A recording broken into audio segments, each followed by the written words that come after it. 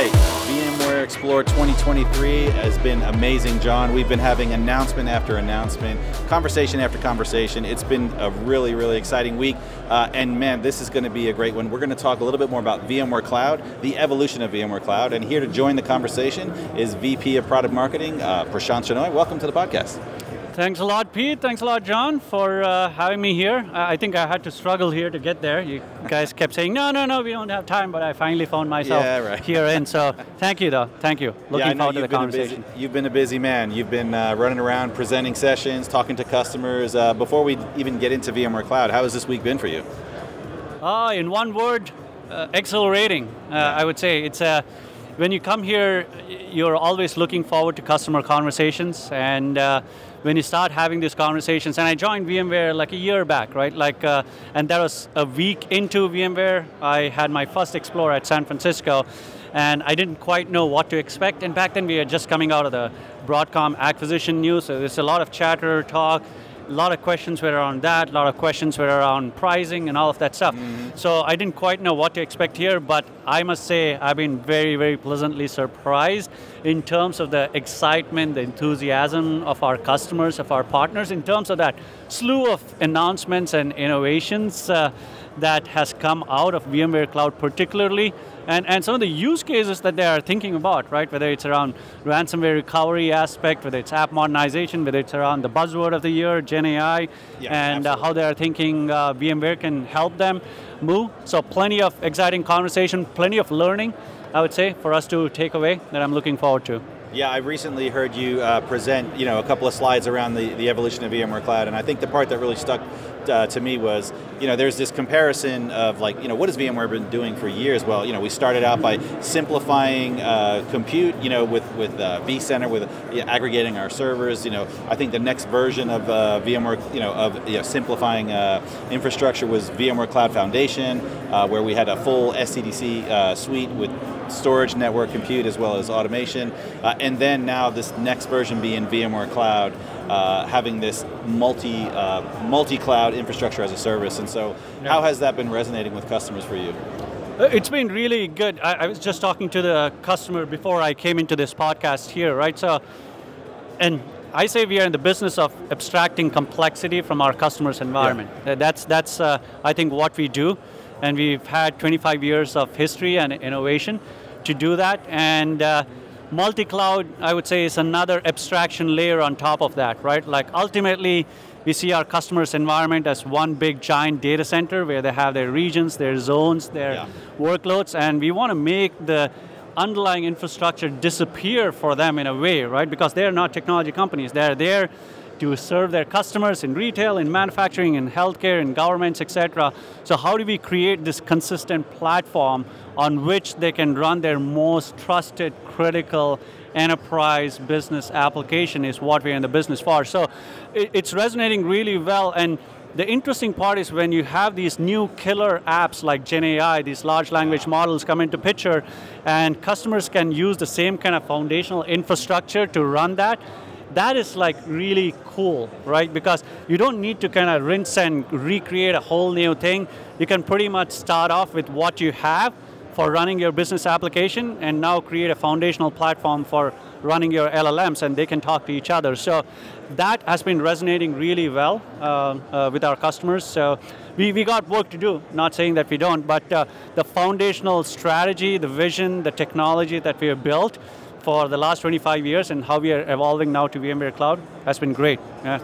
Well, I like this topic of the customers able to use the existing platforms to work on these next generation workflows, because there once was a time when something new came into your data center. Oh, it's this type of service or that type of thing, or in networking, my goodness, there were a million of these. It came in a box, and a unique box with custom hardware, and one, aesthetically, it was unpleasing. They were, very different, but also different servicing. It had completely different interfaces, the out-of-band, how you would do things like application backups.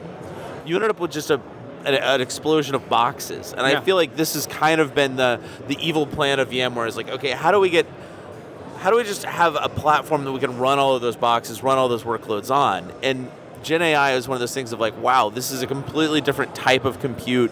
We're, getting into some cases slightly specialty hardware. Maybe we can still inference on CPU, but how do we prevent from having another silo? Having another mainframe. Nothing against mainframes, but I think it's a fair question, and I think last year when we came to Explore, we really talked about this era of ushering in heterogeneous computing, right? Like from GPUs to DPUs to CPUs, right? So, and that is because of the modern workloads that we see right now, things like AI, ML workloads and Gen AI and storage-intensive application that all require different kind of infrastructure requirement. So I feel, in a way, that the platform that we create is in the service of the applications and the requirements that we need to run on. And GPUs, yes, it presents a really exciting set of use cases in large language models or image processing that we've seen our customers use. In the consumer side, that now we are seeing a lot of applications in the enterprise side, especially when it comes to private data. And that's where I feel you see the next generation of applications on VMware Cloud beyond your traditional databases, your SQL servers, your VDIs, your modern databases. Now you see Gen AI and large language models running on the same platform. Is pretty exciting. Yeah. No, it's good to see something besides Java hogging all the memory in the data center. So yeah, that's interesting. And I want to touch on the networking side, but I was having a conversation with the customer, and I come from the networking space, and it's the same. It's not the box thing, but the protocol thing, right? Like we had DECnet, we had SNA, we had ATM. It all got converged to IP, right? Like TCP/IP became kind of the common language, and you made it work across your data, your voice, your video, and you brought, and the genesis of internet happened because of that, right? So we democratized that and made it easy to access and for computers to communicate with each other. And I feel like we need kind of an OSI layer right now for the world of multi-cloud, because there's a lot of inconsistency in the tools, the infrastructure, the protocols that we talk, just from the infra ops perspective. So you need truly a common standardized framework for operating a multi-cloud environment and the application. So that's going to be the next bastion, I think, for VMware as a company to guide our customers and bring along our strong ecosystem partners in this journey towards standardization, so we can truly help build that. What a great example, because I remember the days of Novell and IPX. Oh, yeah. Boy, I really felt bad for IPX. It just, you thought it had a chance, but no, TCP/IP definitely, definitely won out. Yeah, it's good, right? And now we standardized, and it is done open source, and we gave it, and now customers are building on top of that, and here we are. But what a parallel! Yeah, that's exactly right. We're going to standardize on something. It's going to work, and everyone's going to be able to use it. And we're going to abstract that complexity. That's really good. Yeah. So, what other use cases have you been hearing from that actually contribute to this VMware Cloud storyline?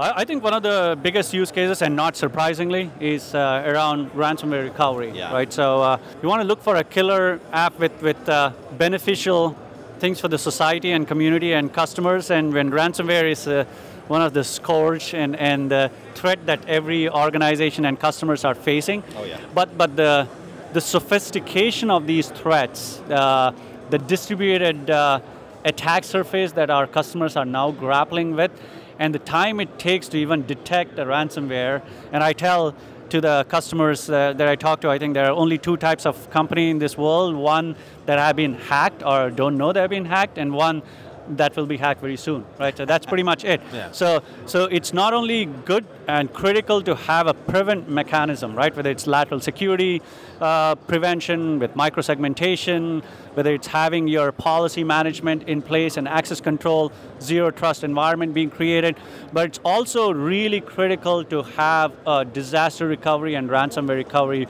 put in place. And our customers have been looking towards a solution that can do it in a very automated manner, Sure. do it in a manner that can scale across all of their multi-cloud assets and property, and do it in a manner that is very guided, that can be self-service without them having to handle a lot. And for us, our VMware Cloud Disaster Recovery with RWR, the ransomware recovery, has been really a godsend for our customers who are now having to have truly cloud-native IRE being set, right? The isolated recovery environment being set. They have guided workflows to figure out, hey, where is your safest snapshot recovery point to get to? And then how do you do behavioral analysis to find out lurking ransomware, which are generally fileless in nature? Your regular fileless signature scanning is not going to work, right? So these attacks have just gotten so much more sophisticated. I mean, I feel like back in the day it was just some bored Moldovan teenagers trying to shake us down for Bitcoin. But like they're attacking the backup infrastructure. They're attacking, and because it's a nation state actor, you've now got the FBI involved, and they want to sit there and use your compromised production environment for a week while they try to collect evidence. And like, I need to recover somewhere, and I need something. I've got work to do. I've got work to do. That's one of the use cases. While some of the capabilities that we have built, that we announced today on top of ransomware recovery, really helps, right? Because a lot of our customers now need to run like forensics, audited, fortify the cloud environment or their primary infrastructure before they can recover back their workloads, right? They can't be twiddling their thumbs and like waiting for that to happen. Right. They have business to run, right? So now with our RWR, you can run their production workloads in your recovery environment as your primary infrastructure is getting fortified, getting forensic and audited and remediated, right? So, and I think you don't think about these use cases until you are actually in a recovery environment and you look at these customers grappling, and this is something that was foundationally available, but running your production is a very different ball game compared to having backup and recovery snapshots, right, in your recovery environment. So, And the fact that a lot of our customers for the past year have had that ability if they were in the cloud, like VMware Cloud on AWS. But some of these folks that are have different requirements, like on premises, weren't able to really take advantage of some of these services, like disaster recovery or others. And so I do like the fact that the vision of VMware Cloud offering these add-on services into various cloud editions, if you will, so you can still have your workloads on premises like you do, but then take advantage of some of these services. That's something that wasn't available previously. Yeah, and we've expanded the workloads that we can protect, not just on premise, but on AWS, VMware Cloud on AWS, on Google Cloud VMware Engine that we announced, as well as AWS Outpost. So it's truly a multi-cloud DR and ransomware recovery solution that we have in the market, and it's one of a kind. And one of our customers who manages like $80 billion in financial assets, right? So, and they need to have their data, if there's any data, stored really well and have a really good recovery plan. And when they had to do this before VCDR and ransomware, they had to stitch their backup, their disaster recovery, their security solutions, their recovery environment, all of that with the right policy, and it took them months and months to do that. With VCDR, the head of infrastructure told me within 2 days they were able to set this up, the recovery environment, and you can truly go sleep peacefully at night, right? So that's a kind of customer use case that you look towards to have the solution. When traditional disaster recovery, you often were like, okay, I just need a clone of the production, so it's a 2x tax on all my costs, for better or worse. But the other side of this is you would often try to use technologies that federated your primary instances and secondary to more easily replicate things. You want your AD to just be spread to both. You wanted your firewalls to be peered in such a way that they would move the firewall rules.